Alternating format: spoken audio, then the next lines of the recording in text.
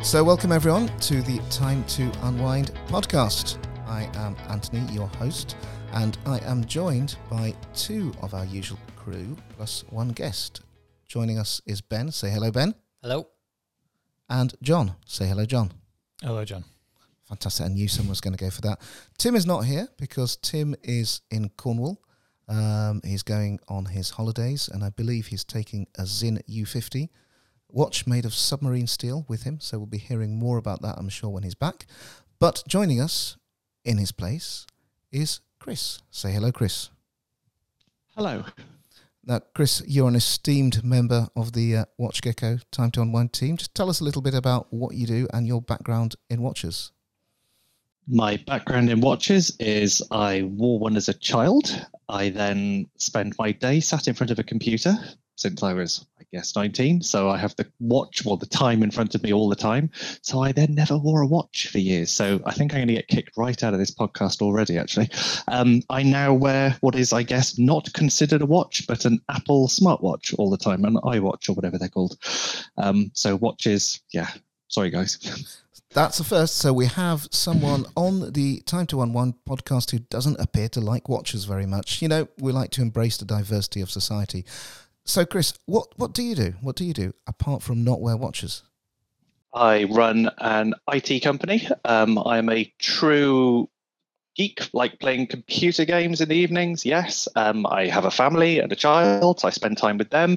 But I run an IT company, and we put in computer systems and maintain them for businesses. Fantastic. Thank you very much indeed, Chris. So now we have met everyone.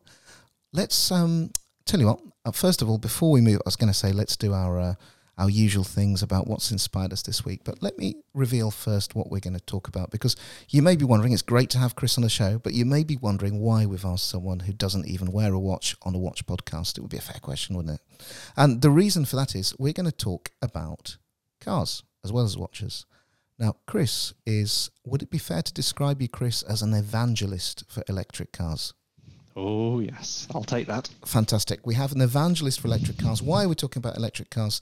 We're talking about electric cars as possibly the future. The cars that will replace our familiar internal combustion engine cars in the same way that for a long time, quartz watches appeared set to replace the traditional mechanical school of watchmaking. So what we're going to talk about later on is quartz versus mechanical, electric versus petrol or diesel, and how the worlds of watches and cars, as we know, are so closely intertwined. But before we get onto this debate, let's go around the table and find out what has been inspiring people this week. Ben, do you have a particular inspiration? Ben always looks inspired. It's just a part of his creative extremely thing. inspired. I found a cool one this week. I was doing research for the 1960s era of motorsports for the we're going to have to cut that out for an upcoming project. I think that's what's known as a teaser. I think maybe that's a teaser. And in that, I've stumbled across an article where this guy in America has bought the cheapest Porsche Boxster he could find and essentially used the drivetrain to turn it into a 1960s style F1 car. That is mad. How cheap is the cheapest Porsche He Boxster? bought this for approximately £2,100, so it's $2.5K. And then, he used most of it. It was the engine, the transmission, brakes, steering rack, and some other small components, and some suspension as well. And then essentially fabricated a body to go with it. I can show some... That's insane. We're going to post this up in the show notes because you have to see this to believe it. At the moment, there's no body work. It's completely exposed. But he's been working on this for the past, year or so. And there was a video that he posted on his Instagram where in testing, he's now hit 100 miles an hour in a straight line. And this thing that has no body work and, is essentially a massive glorified go-kart made of a Porsche Boxster. And I just thought that's awesome. It's a great idea, but, I know the Porsche Boxster was cheap, but he must have spent many, many hours working on this. Wouldn't it have been just easy to buy a 60s F1 car? They are around. Around for how much money?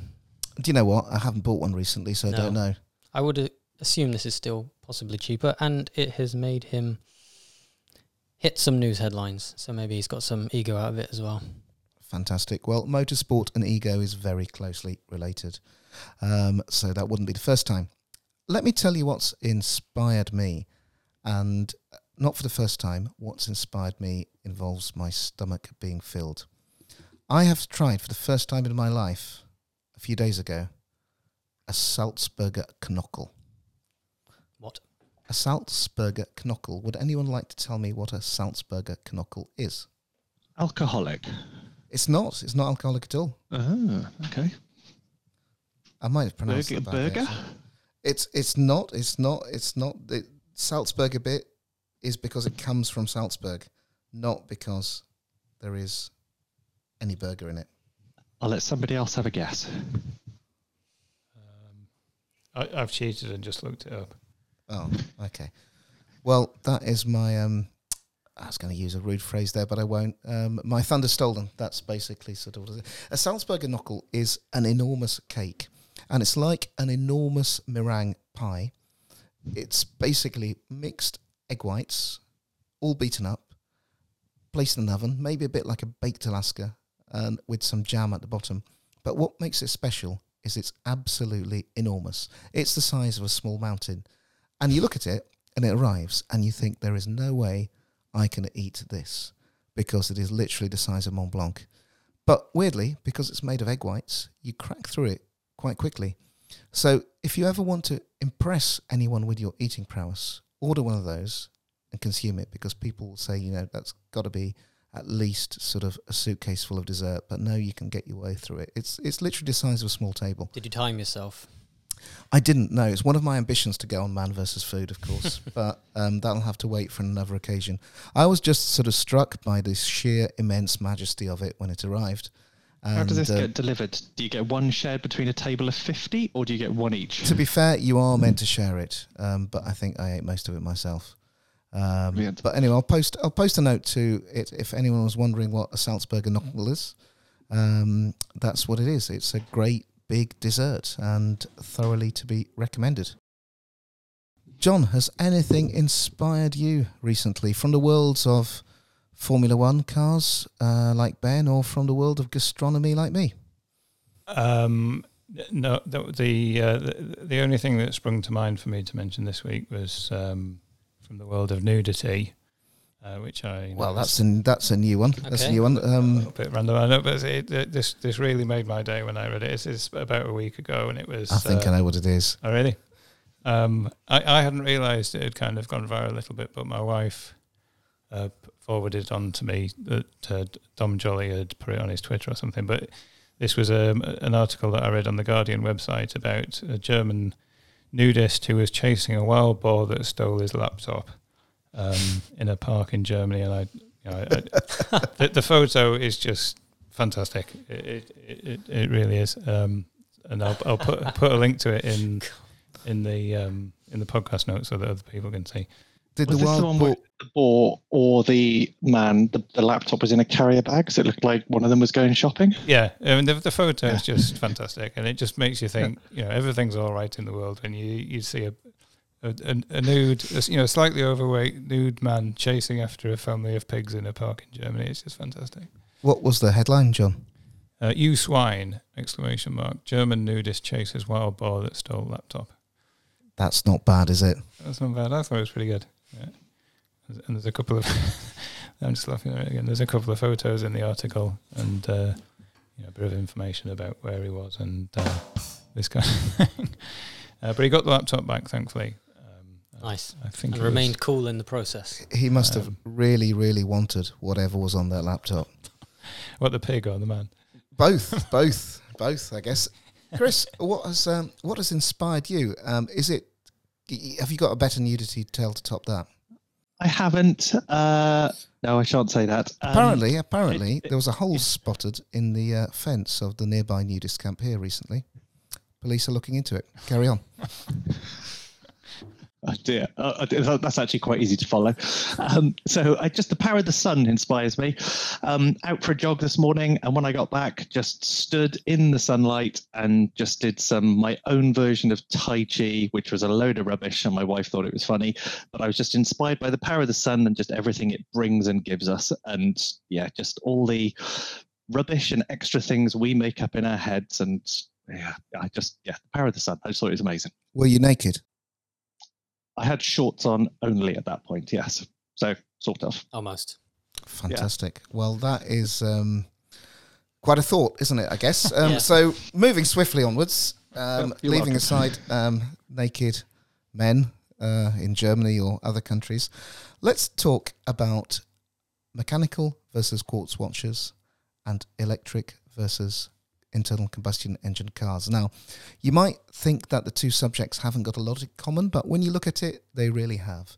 At the moment, we're in an era where the government is encouraging more and more people into electric cars.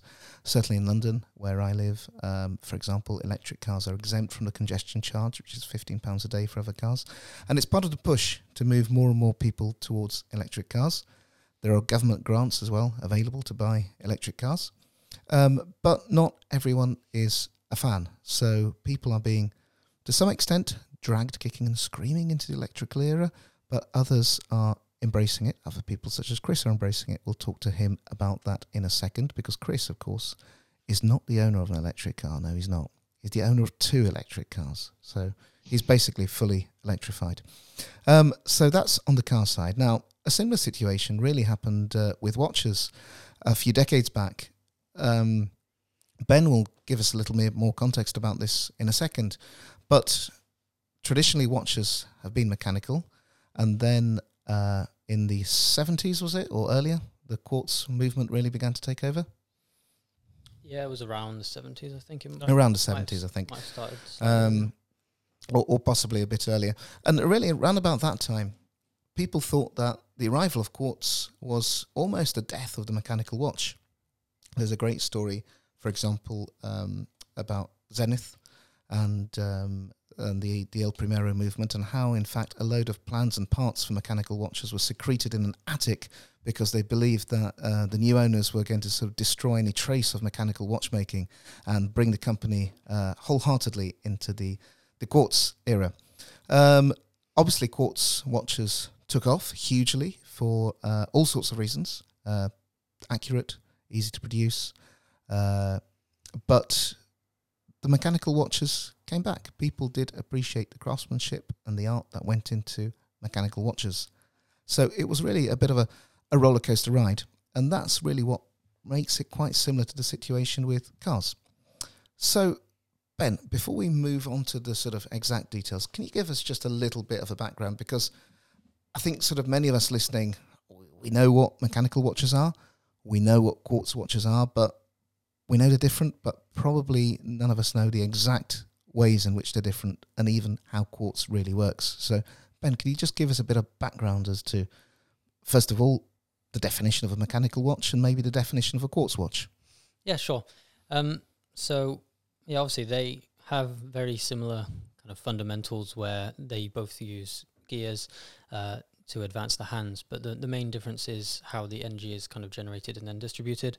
So in a mechanical watch, you've got the mainspring, which can either be charged up through like the rotor on an automatic movement or through winding the crown, and then the rotor then disperses the power to the escapement, which then in turn it kind of gets regulated through the balance wheel and then distributed then through the hands, or the gears that go to the hands to set the time. So in a quartz watch, you kind of bypass the whole escapement and mainspring, where the energy is distributed from a battery and then sent through to a quartz crystal. Scientists have found that the quartz crystal always beats an exact amount of times per second. So using a microchip, it can calculate to a degree of it's 32,768 times a second. So the microchip will essentially count that, and then it will distribute the power then to a stepper motor, which then in turn turns the gears. So what the escapement would do in a mechanical watch. So yeah, through the vibrations of the crystal, which happen when you put power to it, it's able to very accurately time a second, and then in turn be able to make the watch work. How on earth was all this discovered? It's an incredibly sort of like complex invention if you think about it. You have one particular type of crystal which is resonates at a particular frequency. How did people find it out? I mean, it's a little bit like sort of saying who was the first person to eat an oyster. It's odd, isn't it? Yeah, no, it is odd, yeah. I think it helps that quartz is one of the most common minerals on Earth, so I guess it's due to it hasn't got massive rarity, then they must have been using it a lot in different experiments. But yeah, I'm not a scientist, so I can't understand that world, so... That's a pretty odd one. And obviously sort of quartz was discovered, did we say it was the 70s? I think it was the 70s, wasn't it? I can check. So the first quartz watch that was commercially sold was the Seiko Astron in 1969. Okay. There we go. That's what my research led So yeah, to believe. around Anyway. the 70s was when it started to reap havoc Yeah. on the mechanical watch Oh, you industry. see, the needle is already starting, but we'll keep going in that in a minute. Fantastic. We have I thought John had something to add, but it was looking expectantly, and I thought sort of like after Ben said that it wreaked havoc on the industry, I thought John was going to say no. Sorry. I thought he was going to rush to Quartz's defence and say that. Well, quartz is better, isn't it? I mean, if you want the truth of it is, who in their right mind would buy a mechanical watch? This is the sort of debate I was after. Who in their right mind, Ben, would buy a mechanical watch? Can't think of any. I mean, obviously I'm playing it devil's advocate there, really, but I do get that, and I'm kind of before we were doing this, I was kind of trying to put myself in, think if I was around in 1969 and was a Swiss watchmaker, what would I think of all this? And you would be absolutely petrified, wouldn't you? And you would think this is the end, because they've perfected something which is now like totally irrelevant. It's like a typewriter. It is. I mean, yeah, it is, isn't it? It's like, who wants one of them? It's a nice piece of engineering, but what they did was to reinvent the product as luxury goods, and it's you're actually not buying it because it's something to tell you the time very accurately, which obviously it does. But if that's all you want to do, that's fine. Just buy a quartz watch, is fine. But if you want something that's got a beating heart in it and is a real piece of mechanical engineering, then maybe buy a Swiss watch. So that's what they were. And I do. If we think about that connection with cars, which we're going to talk about in a minute, I really get that, and I think that's a really great way to think about it. If you think about a Ferrari, why does somebody buy a Ferrari? Obviously, because it's red.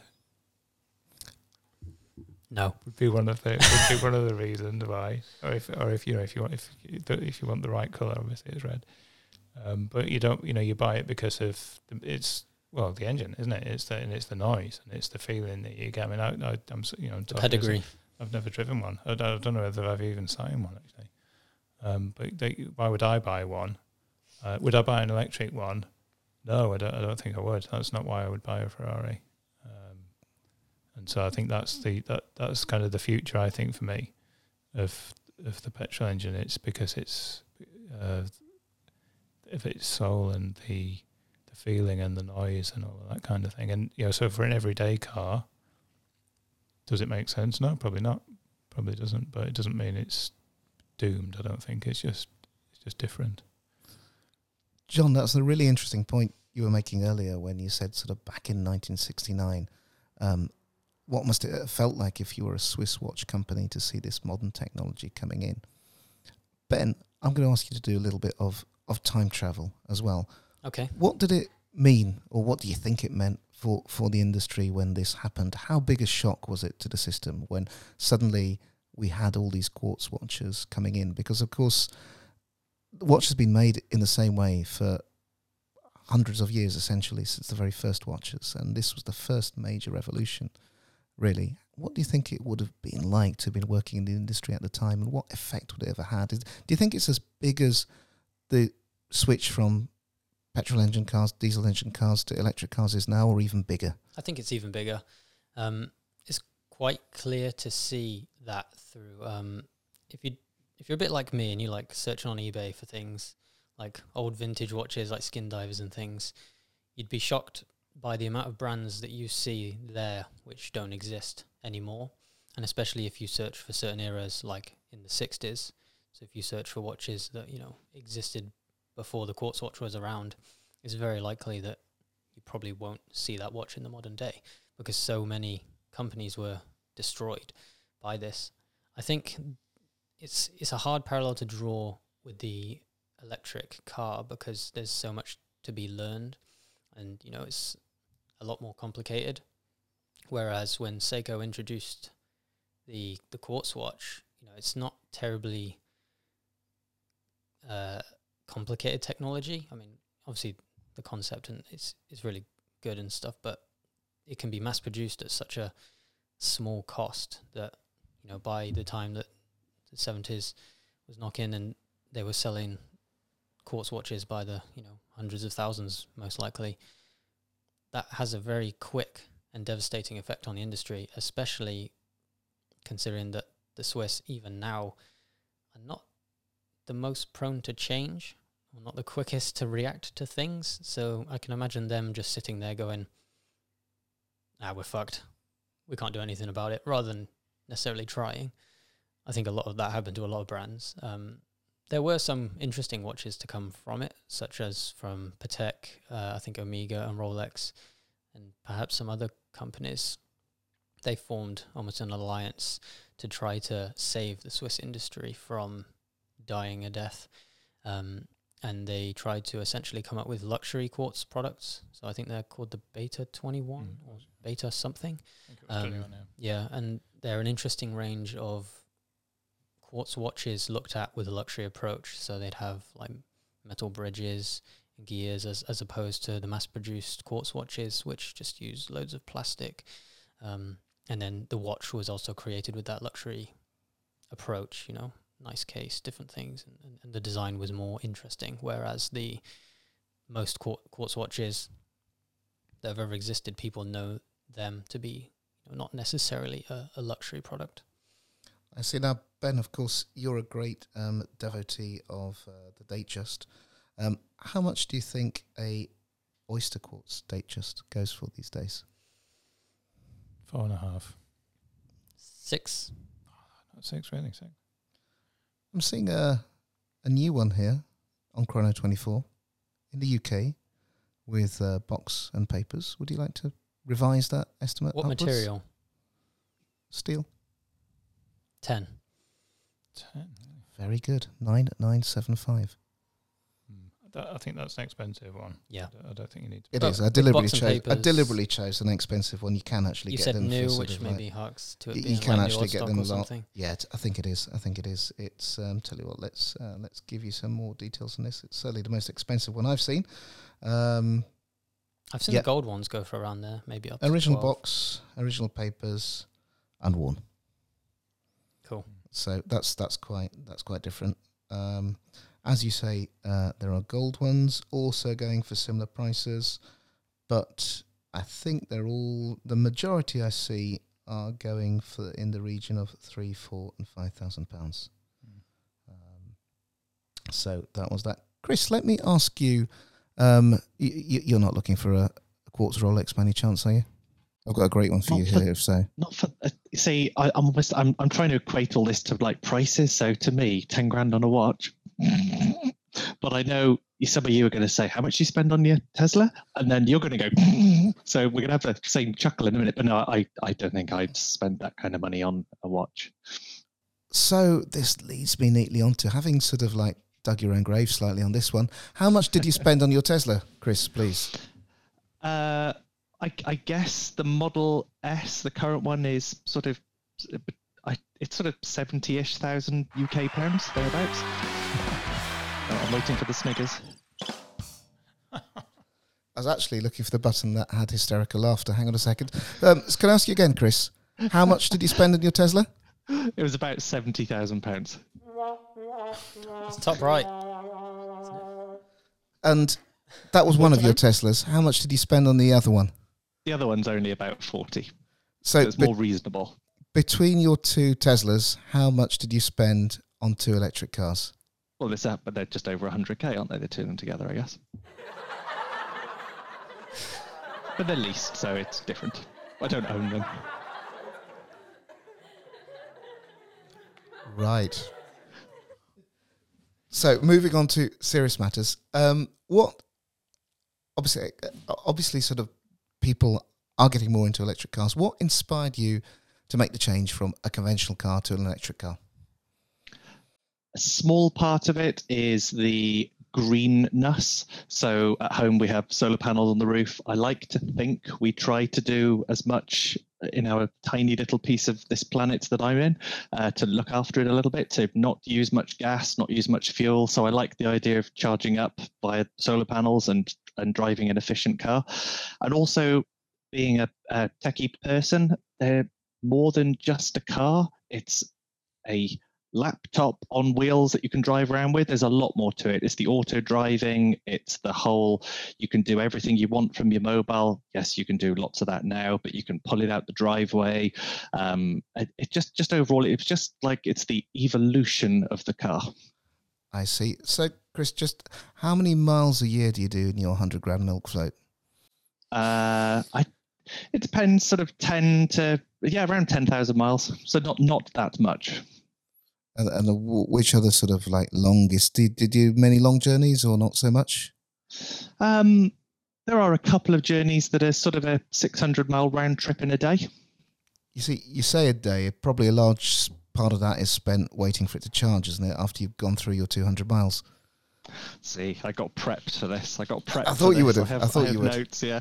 So it depends. So what you would do with a traditional car is you'd drive up to a pump, you'd plug it, you connect up, and you fill it full of fuel, and then you drive off, and that takes however long. That's worked well for decades. I did it this morning. I recommend it. You drive in, you fill up with petrol. 3 minutes later, you're on the road again. It's remarkable. It is good.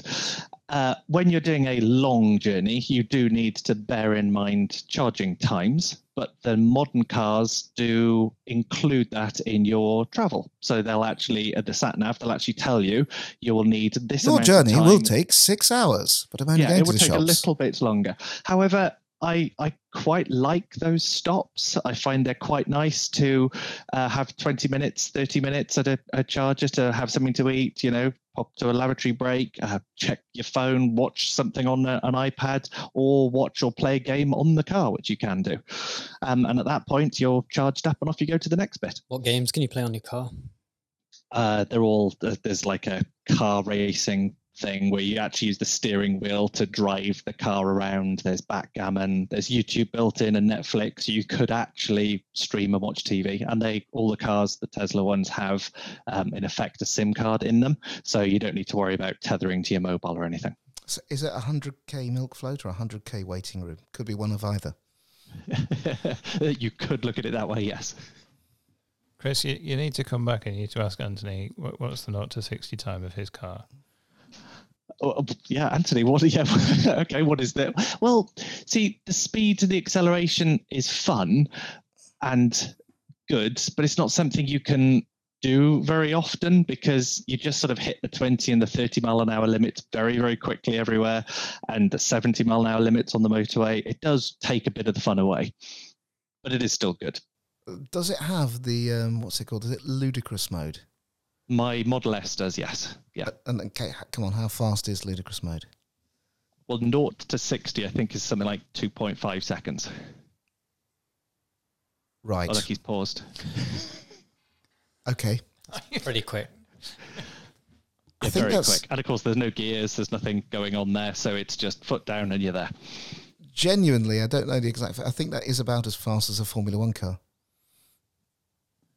I'm going to check my stats now. I think that is about as fast as a Formula One car. There's next to the Abu Dhabi Grand Prix circuit, there's a theme park called Ferrari World, and if anyone's ever in Abu Dhabi, go there because they've got a roller coaster, and this roller coaster is designed to accelerate to 100 kph at exactly the same speed as a Formula One car, and it's the sort of thing that's so fast. It's an outdoor ride. I've been on it.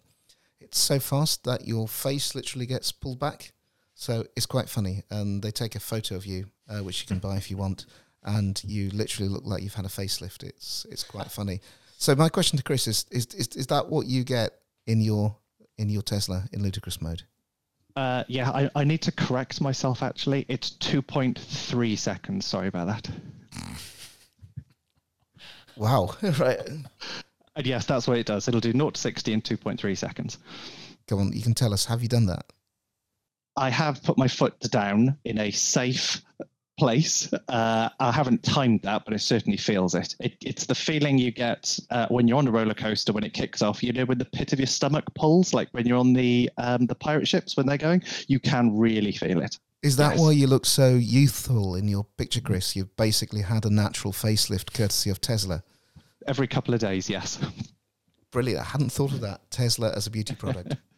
I know you're not a watch person, Chris, but could you equate that with what we were talking about earlier, about how quartz watches came along and suddenly mechanical watches seemed old-fashioned?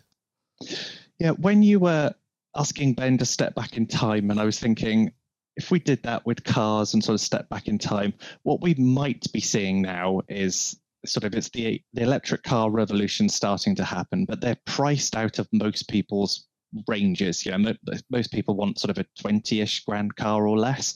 There isn't a second-hand market for lots of this at the moment, especially the Model 3s. So when they get to the second-hand market, I think that's what's going to really kick off. So although I think one of the reasons quartz did so well is because it was so abundant and so cheap. And at the moment, the electric cars are not abundant and are not cheap. But when they become abundant and cheap, I think that is when you're really going to see the death of the petrol, diesel, LPG cars. I think they're all going to be a thing of the past. Tesla have a bit of controversy with second-hand sales. As if you buy one of your cars and they don't feel like you've paid enough for it, they will turn off ludicrous mode or all their features. I had heard about this. Really? Yes, I had heard about this. Because you haven't paid for the feature, so it's not yours. So they I'm not turn off. Yeah. If you sell the car, I think this is part of sort of noise and news, and I don't know if it's real, but I've heard about it. Experience. Yeah, Let's- I'm not let's sure flag if him it's off real. anyway. Yeah, I'm going to say it's real. Yeah. Well, I'll tell you what, we should invite Elon Musk on to correct us if we are wrong. He's quite a character, isn't he? I think we'd love to have him on this podcast. It would be quite funny. Yeah, I'll get him along next week for you. Give him a call now. Chris, I think you mentioned earlier when we were chatting before the podcast that you're also the proud owner of a van, a conventionally powered van. Is it petrol? Is it diesel? It's a diesel Vauxhall Caravelle. It's a wheelchair access vehicle for our daughter. Oh, it's Volkswagen, I think, isn't it? Rather than Vauxhall, if it's a Caravelle. Yeah, Vauxhall. Yeah, sorry, yes. Yeah, Volkswagen, yes. Thank you. Yeah, correct me. See, don't even know. No problem. How does it feel when you step from your Volkswagen Caravelle into your ludicrous Tesla? It's a bit of a joke, really. I sort of equate it to people of the diesel van is a black and white TV, and then I'm now going to turn around and watch a 4K screen. Those are the differences. That's a very, very good analogy. How long do you think you'll be keeping your electric cars for? Because this technology seems to be evolving quite quickly, doesn't it? It seems that there is new battery technology coming in. Manufacturers are constantly trying to shorten charging times. I mean, certainly if you look at, for example, what Porsche is doing, I don't know if people have been looking at the Porsche Taycan, but that seems to have sort of like brought the benchmark even further. And in fact, it's quite interesting because I guess the Porsche Taycan is probably the closest rival to Tesla in terms of prestige, performance, and sort of size dimensions. Yes, that since that's come out, it's definitely caught my eye, and I've been looking at it thinking, oh, yeah, that's nice. The one thing that Tesla have done, which everybody else is catching up on, and it's their supercharger network. So throughout the world, the UK, whatever you want, you can very easily get to a supercharger, plug yourself up, and charge way ahead of what everybody else is doing. Yes, dotted around, there are still fast chargers, but the supercharger network gets you from A to B a lot quicker because you're not sitting as long. an example, 120 kilowatt charger will stick around 500 miles an hour into your car. That's quite impressive. That's quite quick, Yeah. but it's still an hour long as opposed to 3 minutes. Well, yeah, most of the cars can't take 500 miles yet. They don't have that battery capacity. So you get about 300, 360 or so. So within sort of 30, 40 minutes, you're ready to go with a nearly full car. How much is the full fill-up cost of the car? Well, I'm lucky. My Model S, I have unlimited lifetime charging at all superchargers, so it never costs me a penny to ever charge it up when I'm out driving. So good. just work that into your diesel costs and petrol costs, everybody. And where is your nearest supercharger? Mine Edinburgh. is not far away from where I live. It's in fact, it's the closest motorway junction for me. That's a shame. I was hoping to score a cheap point there and I failed. However, I charge up a lot at night on the cheap electric, and it's plugged up to a 7 kilowatt charger here, and that puts over a 4-hour period, that puts 89 miles on and costs £2 worth of electric. That's pretty impressive. Now, Ben, Chris has made some very good arguments in favour of electric cars. The fact that they're faster, more efficient, cheaper to run than conventionally powered cars. But of course, they're also a lot more expensive. What do you think would have happened to the quartz watch movement if someone, Seiko, as it was with their first watch in 1969, said, "Hey, we've got this new technology. It's more efficient than a mechanical watch. It makes better time. It's just better in every way, but it costs about twice or 3 times the price of a mechanical watch." I think then it would be much more niche. They'd probably have a small cult following of probably quite geeky people who would appreciate the difference in the technology, like the more modern feeling. But I think it would be a much harder sell to get people to change their ways. That is what it was. So that first the Seiko that came out in 1969, they made 200 of them. They were only available in Japan, and they were about 15 grand or something like that. That's fascinating. I didn't know that. I thought they it weren't was cheap when they first came out. They weren't cheap. They very quickly became cheap, but when they first came out, that's why the analogy for me with the cars is really interesting, because I think the time scales are different, but that concept of when it first comes out, it not having the mass market access because of the price, I think that's there. But for an electric car, I was just trying to think, why haven't I bought one? And for me, it's 2 things, I think. Well, 3 things. It's the cost of the car, the distance that you can travel on it, and the inconvenience of having to stop and charge it up. If they in 5 or 10 years time or something, I tend to buy second-hand cars, so I suppose that's the other thing. I'm looking at the new ones and they're just so expensive. So when the second-hand market is more accessible, when the charger network is more in place and you can charge up quicker and you can go further, at that point it just becomes a no-brainer, doesn't it? And I think that's the same with the watches. Is like, why would somebody who doesn't like the mechanical aspect of a mechanical, you just wouldn't buy one, would you? You'd describe it as being old-fashioned. My children, they would just think it was ridiculous, wouldn't they? And I think that's what, and I'm sure it will happen if you look at the phone technology. Batteries in phones, it's just insane, really, isn't it? The power of a phone, the amount of battery capacity that you've got in such a small space. They have managed to do that. You can charge it up in no time at all. It's not as good. The petrol engine is great, and you can fill it, like you say, you can fill it up in no time, and the petrol step. But if that infrastructure wasn't there for the petrol car, then it would be, and you're kind of describing, what you do is you get this flammable liquid, and you pour it into the boot of the car or near the boot of the car. You set fire to it. You sit on top of it, and then what I'm going to do is pump that flammable liquid to the front of the car, and I'm going to have these explosions going off, and that's going to be. Are you happy sitting there? It's like, fucking no chance.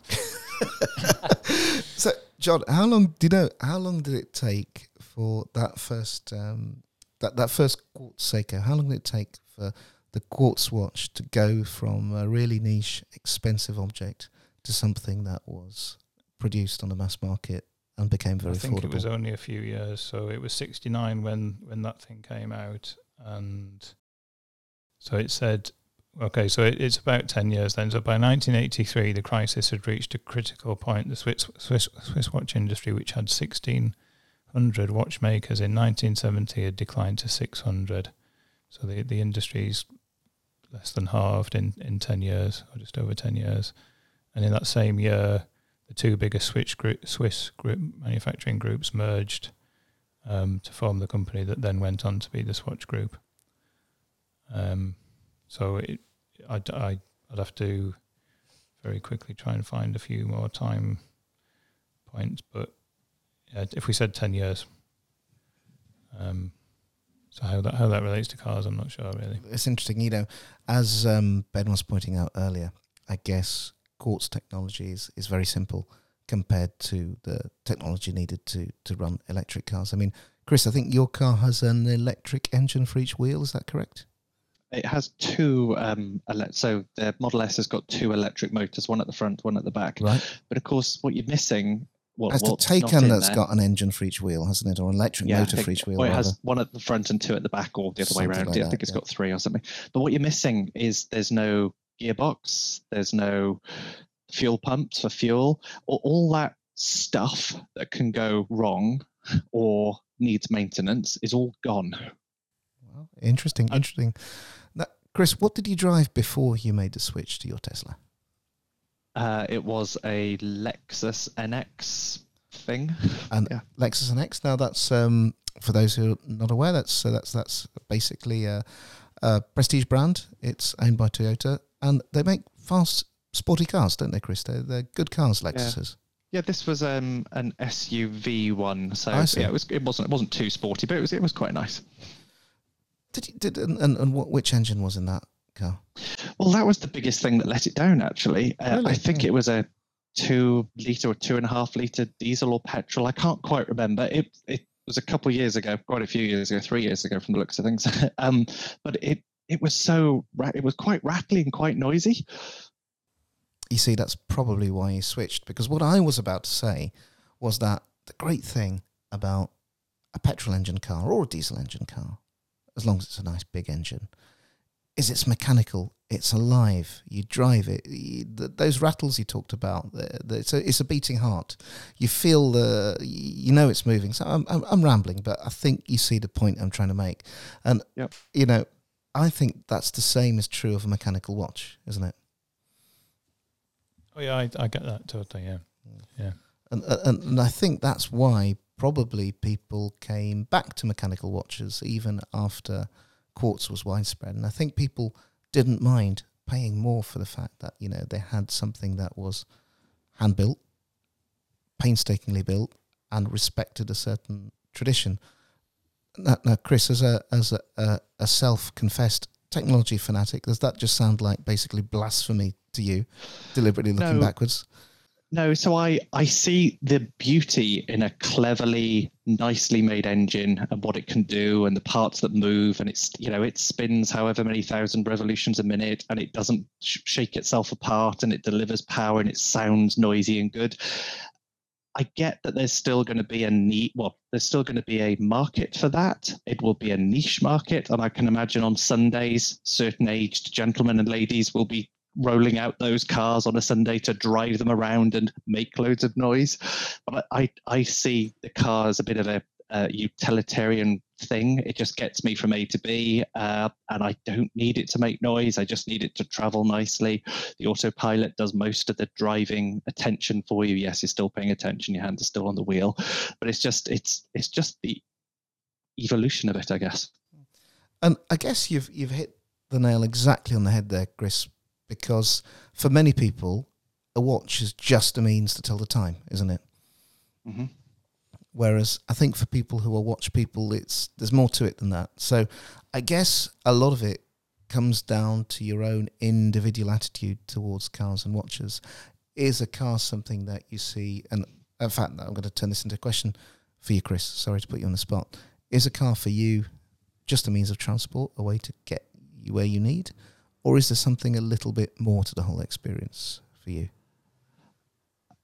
It's definitely just a thing that gets me from A to B. It happens to be technologically cool, which I quite like.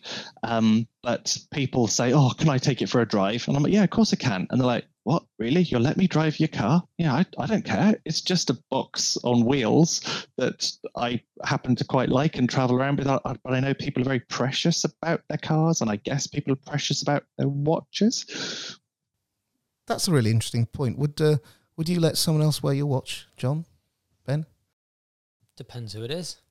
Depends which watch it see. is. So you've answered the question straight away, haven't I you? wouldn't be too happy, I don't think. If not, Could anyone else be worthy of such an Explorer 1? I wouldn't feel. I would feel a bit weird, actually. So that's the point, isn't it? That is the point. Especially I just with a don't car, no. see them like that. Probably no one. Okay, so a question for John and for Ben. Someone turns up here and they want to either borrow your watch or your car for an afternoon. Which would you be more happy handing over? This is because I think John, is that an John's Explorer stumped. 1 I can see on your wrist by any chance? Indeed. Is it? Wow. That's a really good question. I wouldn't be comfortable with either, I don't think. I'd probably say the watch. Fantastic. It's going to be hard to ask you the question, Chris, because of course you've not got you got your Apple Watch. So, which would you rather? Which would you rather lend someone out? So, if They can borrow either. I don't mind. really, so it's like doesn't matter which one. No. I They're think just things. They're just objects. They don't have any inherent like value. I don't feel warm when I use them. I like the car, but yeah. I think if someone turned up at your house, Chris, wanting to borrow either your watch or your car, you should hand over the keys to the Caravelle. So there you go. Fill your boots.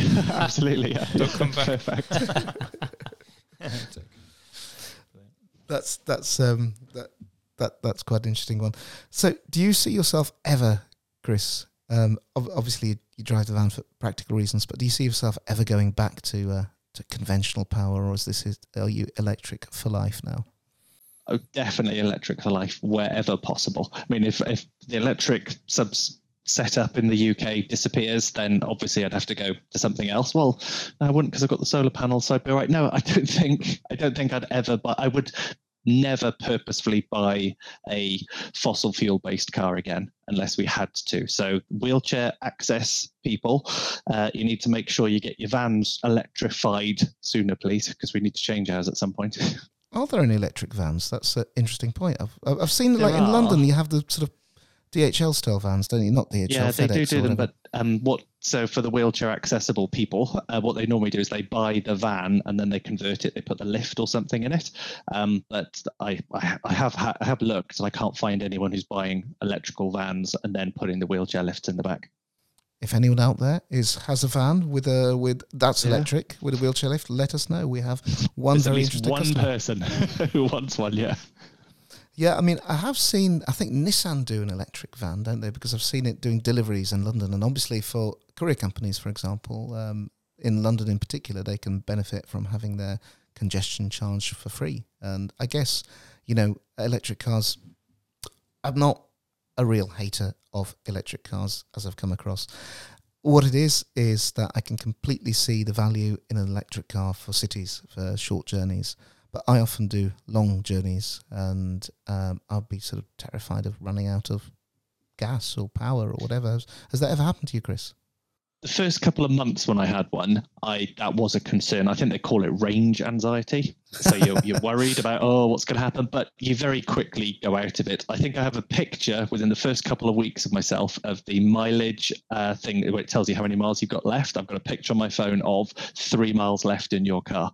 And at that point, I was a little way away from a charging point and things were starting to sort of go slow. If you put your foot down, not much happened. You moved a little bit. So that did start to get me concerned, but I've never got anywhere near that since. I have changed my driving style to enable that to not be a problem. A friend of mine who has a Tesla Model 3, it's a slightly interesting analogy, but I think I get it. He said that, well, you just change your mindset and your attitude. And he said, rather than become a driver, you become, for example, like a pilot of a plane. And, the range is the range, and you just plan your journeys around it with plenty of time in the way that an airline pilot would. Yes, yeah, completely. And the thing that people think, if you're only doing sort of 10, 20, or even 100-mile round trips a day, imagine never having to go to a petrol station ever again. Well, that would Because be you just quite good. plug it up in the garage or at home. It charges itself permanently, or constantly, and every morning you get in it, it's full up or has plenty of charge to get you to and from your destination every day. That's pretty good. So I've got a question for John and for Ben. Both BMW fossil fuel drivers. Any chance of you replacing your car, Ben, for an electric equivalent at any point? I think the not spending any money on petrol thing is pretty cool, but due to the prices of the cars, it doesn't necessarily offset it enough. Like if the cars were cheap, then maybe, but if they were cheap, they'd also be pretty boring. They probably wouldn't have the 2.3 second acceleration, which that sounds cool, but yeah, I don't know. Not really for me at this stage. I think that as things develop, and they will develop very quickly, the answer will most likely change, and especially as the environment is a thing. Like with quartz versus mechanical watches were very lucky that they don't destroy the earth, but petrol cars arguably I guess they destroy quartz mines. Yes. So the petrol car has less of a chance of a long existence just because it could be banned. I mean, you're right. Obviously, electric cars are expensive for what they are. Yet, of course, a lot of people around here wouldn't hesitate in dropping a lot of money on a mechanical watch. So, why is that? Do you think it's just that the watches speak to you more? Or? Yeah, I think that the largest thing for me with mechanical and petrol cars is the emotional attachment, and the kind of the experience of owning one. Whereas, let's say you have a manually wound watch, you wind it every day, it's got a beating heart and stuff, and you appreciate the engineering that goes into it. You kind of draw that emotional connection. But with a smartwatch or an electric car, it's maybe a bit more like Chris's relationship, where it's just a tool and you don't really care. For me, cars can be an incredible, like, emotion-driven experience, or like a masterpiece of engineering. Something comes to mind. Recently, I watched a video on the Lexus LFA, and just the engineering that's gone into that to create it all as a visceral driving experience that's very centered around sound. That kind of transcends just being a car, and that's what I like about cars, because of more so the experience rather than just getting from A to B. I think what I like about a mechanical watch is also the fact that, many of them are hand wound. You interact with your watch in a way that you wouldn't with a quartz. Well, you can't with a quartz watch. And I think that's a real important part of the experience, because the reason why people get attached to machines is not just looking at them in an abstract way. It's sort of interacting with them, isn't it? And that's yeah, exactly. When you put your foot down, you're going to hear a certain noise, and the engineering that's gone into that. Also, obviously, gear changes are not the most they're not the most effective way to go up speed, as the electric. Well, the lack of gearbox in an electric car shows, but you also can't blip the revs and rev match or heel toe in a electric car. So there's slightly less to it, less involvement that you can have in the car that kind of sets your driving style or your wants or needs with the car into effect. John, of course, you're a BMW driver, I believe, equipped with a nice 3-litre diesel engine. Are you going to be swapping that at any point for anything electrical? Yeah, I would. In time, I think. It's the cost thing for me. As my car is, I'm just trying to think how old it is. It's 14 years old, I think. And, it's not worth an awful lot of money. So it's kind of, it's free almost, really, obviously I've got to put diesel in it, but we don't do a massive number of miles. It's comfortable, it's reliable, it's fine. So that's my personality, though. I think really it's like, if it ain't broke, don't fix it, kind of thing. But I don't have that to that car, I don't have that kind of connection with the engine and that. I'm not bothered about that. It's an automatic. I definitely wouldn't go back to a manual car, I don't think. And when we got this car, it was an auto, and I was a bit kind of like, oh, auto, do I want auto? But once I've got used to that, and there's no way I would go back to a manual. So I think that, I'm kind of thinking if, my daughter's going to be learning to drive next year, and it does seem odd to me for her to be, learning to drive a manual gearbox petrol car, because I think if I was her, I'd be thinking that's a bit, why would I bother learning this? Like learning to ride a horse or something yeah, like that. It is. It does seem like that. So that, and I don't know how that, for driving tests and things like that, I don't know how that. There's going to be a big change there, I think, and I think that maybe would drive it. So let's say she learns to drive in an electric car. There's no gearbox, there's no engine or anything. There's no going back then for her, is there? She wouldn't then be able to drive an old-fashioned car, would she? So the license would. It would be different. That she can only drive that class that type of car. Yeah. And I think if you think about like motorways and things like that, the autonomous driving, if you think about the future, it's going to make sense, isn't it? The whole kind of automation thing and all the rest of it. I think a future where you don't drive your own car and it does it itself is a sad one. I like driving the car. I like interacting with the car, and I just like the fact that a car for me is like a mechanical. You watch. live in London, don't you? For me, the thought of driving a car in London 10 hours yesterday. There's just nothing worse for me than the thought of doing. I mean, I don't do it. You do, don't you? I think why would you want that on a nice open road? Driving on a nice open road, I get that. But in a city, who wants to drive a car in a city in traffic jams and all that kind of thing? You just want to get from A to B, don't you? In an efficient and effective way.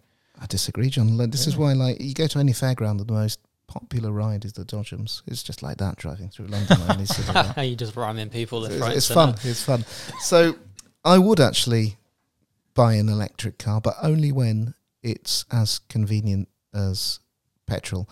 If, for example, and I'm sure you can tell us more about this, Chris, if there's a future whereby, for example, petrol stations are converted to Tesla-style fast chargers, and you can charge your car and have 500 miles of range in less than 5 minutes, then I'm sold. But probably not before. I think BP and Shell are doing that, in that lots of the garages now are going to start to have charging points at them. But I think there is, and I'm not a scientist, but I think there is a problem with delivering such high voltage, ampage, whatever it is, down a cable into a battery pack and keeping the batteries cool at more than the speeds we're doing at the moment. They literally have to water cool the cable, and the batteries have to be water cooled as well. So there's a chemical and something reaction that goes on when you're trying to deliver so much power so quick. And I don't know how they're going to fix that. One thing that you talked about... Is that called electrocution? Chemical reaction? Probably, if you don't do it right. One thing that you talked about was obviously charging your car at night. Maybe I'm just paranoid, but wouldn't you be worried at the start about that going wrong and just the cable setting on fire or something burning your house down? It's exactly the same as leaving your TV. Well, it's exactly the same. It's similar to leaving your TV on. It's just you leave your TV on at night. Leave it plugged up. So there's power trickling through all your cables, and all it is. So the car's in the garage. The garage is separate from the house slightly, and it's just plugged up and it just charges. Everything's got safety circuits everywhere. Things will trip if something goes wrong. The voltage is too high. Here's another thing. I'm not worried in the slightest. Here's another thing. A friend of mine has got an electric car in London. It's an Audi e-tron. And he's actually going to give it back. And he does like it. But the problem he's got is that he's reliant on those on-street chargers. And there are quite a lot of them in London. But, of course, you've never got the certainty of finding one. And you've never got the certainty of knowing that it's going to be available. And I think if for them it was just causing them too much anxiety. Will there be a charger available? Will there be someone parked in it? Maybe even sort of like a petrol-powered car that's got the space. And occasionally, of course, they found it wasn't, and they had to go around looking for one, and it was just causing too much hassle, essentially. Yeah, I would say that's probably one of the big things that the planet needs to solve. Because if we've all got electric cars at night or wherever you go, you've got to be able to fill it up quickly and easily. And there's loads of things going on. There's tests for streetlights where, because they've got electric going to those, where they actually have adapters that come out the bottom of streetlights that you can plug into your car. There's also like bollards that are sunk down, and when you pull up next to them, they come up out of the floor. Then you plug yourself into those. There's loads of companies trying to get those solutions out as quick as they can. But it's going to take a couple of years. Fantastic. Right. I think we should wrap up this podcast by going round the table, and I am going to put Ben on the spot first. Hello. And it's a simple question. We're talking about how new technologies have replaced old. If you could buy, Ben, one electric car and one quartz watch, what would it be? I don't know enough about electric cars to make an educated guess, so I'll go with whatever car Chris has, the ludicrous one. He's got two, though. Yeah, well, the good one. Okay, so one Volkswagen Caravelle for one of those. for Ben. Quartz. Maybe some sort of Grand Seiko quartz watch. They do some good Classy. luxury modern quartz watches, and I like the brand. So absolutely. John, I'm going to ask you the same question. You're looking undecided, but the question is sort of which. Well, I like to surprise people. So one electric car and one quartz watch. So electric car. I don't know. The Porsche sounds nice. Taycan looks lovely. Does hybrid count? Because I'll change to a LaFerrari if it does. Hybrid does not count. Okay. I'm sorry. So I'll go with the Porsche, and I would go with the Rolex Oyster Quartz that you found earlier on for 10,000. That sounded pretty good if that was in mint condition.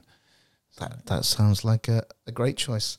For me, I would definitely go for the Porsche Taycan, which we looked at. We were talking about earlier. I've seen it in the flesh, and what's remarkable about it is that it doesn't actually look like an electric car. It's very distinctive, but if anything, it looks like a sort of blend of a 911 and a Panamera, which I think is excellent. And I too would go for a Grand Seiko. There was I wrote about it. I'll find out the link in the podcast. The Flying Pig, the Porcellino. Did you see that one? It's a red Grand Seiko watch, based on a Japanese movie which featured a fictional Italian First World War flying ace. It's a bright red watch, and a Seiko, and wonderful. And I particularly like the fact that, as I learned today from John, that Seiko were in fact the very first producers of quartz watches back in 1969. So I'd feel that I was really buying something that was a sort of monument to that tradition. And Chris, let's leave it with you. I'm going to ask you to break a habit of a lifetime and choose a watch, and choose another electric car to go with it. Well, I'll pick a watch, and it'll be the Tag Heuer. I don't know how you say that. Aqua Racer. Oh, very good. I quite like the look of that. I years ago, I liked the look of that, one of those types of watches, and I thought, oh, they're quite nice, but I've never really had that kind of money. And then if I had to buy a petrol car, because if we're inverting it, I'd get an Aston Martin Vantage. Very, very good choice. Nice. I like it. Fantastic. Well, what we like to do to end things up with is normally sort of have a little bit of a vote of a competition, and we're going to go around and we're going to say petrol or electric, quartz or mechanical. Ben, petrol or electric, quartz, mechanical, what's it going to be? Choose two. I'll go petrol and mechanical. Petrol and mechanical. John? I'm going to say electric and mechanical. Oh, I'm going to go petrol and mechanical, really unsurprisingly. And Chris, let's leave it with you. I'll go petrol. Oh! You said it. Oh, I can't believe it. Dad, Chris goes to petrol. Thank you very much for joining the podcast. You have been listening to Time to Unwind, and we're all in favour of petrol cars, apart from John. Thank you very much. See you later. That's actually a good finish. Great. Cool. I think we're done. Thank you so much, Chris. I think that was great. No worries. Hopefully it'll survive. Some of it'll survive the edit. If Yeah, it's good fun. It's good fun. There's sort of lots of banter, and it's the sort of thing that Cool. sort of like, is really wide ranging. And no, I really enjoyed it. Well done, Chris. Thanks for doing that. That's No fantastic. worries. Thank you Cool. ever so much. Hopefully you won't lose too many listeners, or they'll be who's No, that we'll idiot? we'll get requests wanting you back. That would be funny. Okay, cool. Right. Thanks a lot. See ya. Cheers Bye-bye. all. Have fun. See ya. Thank See ya. you. Bye. Bye.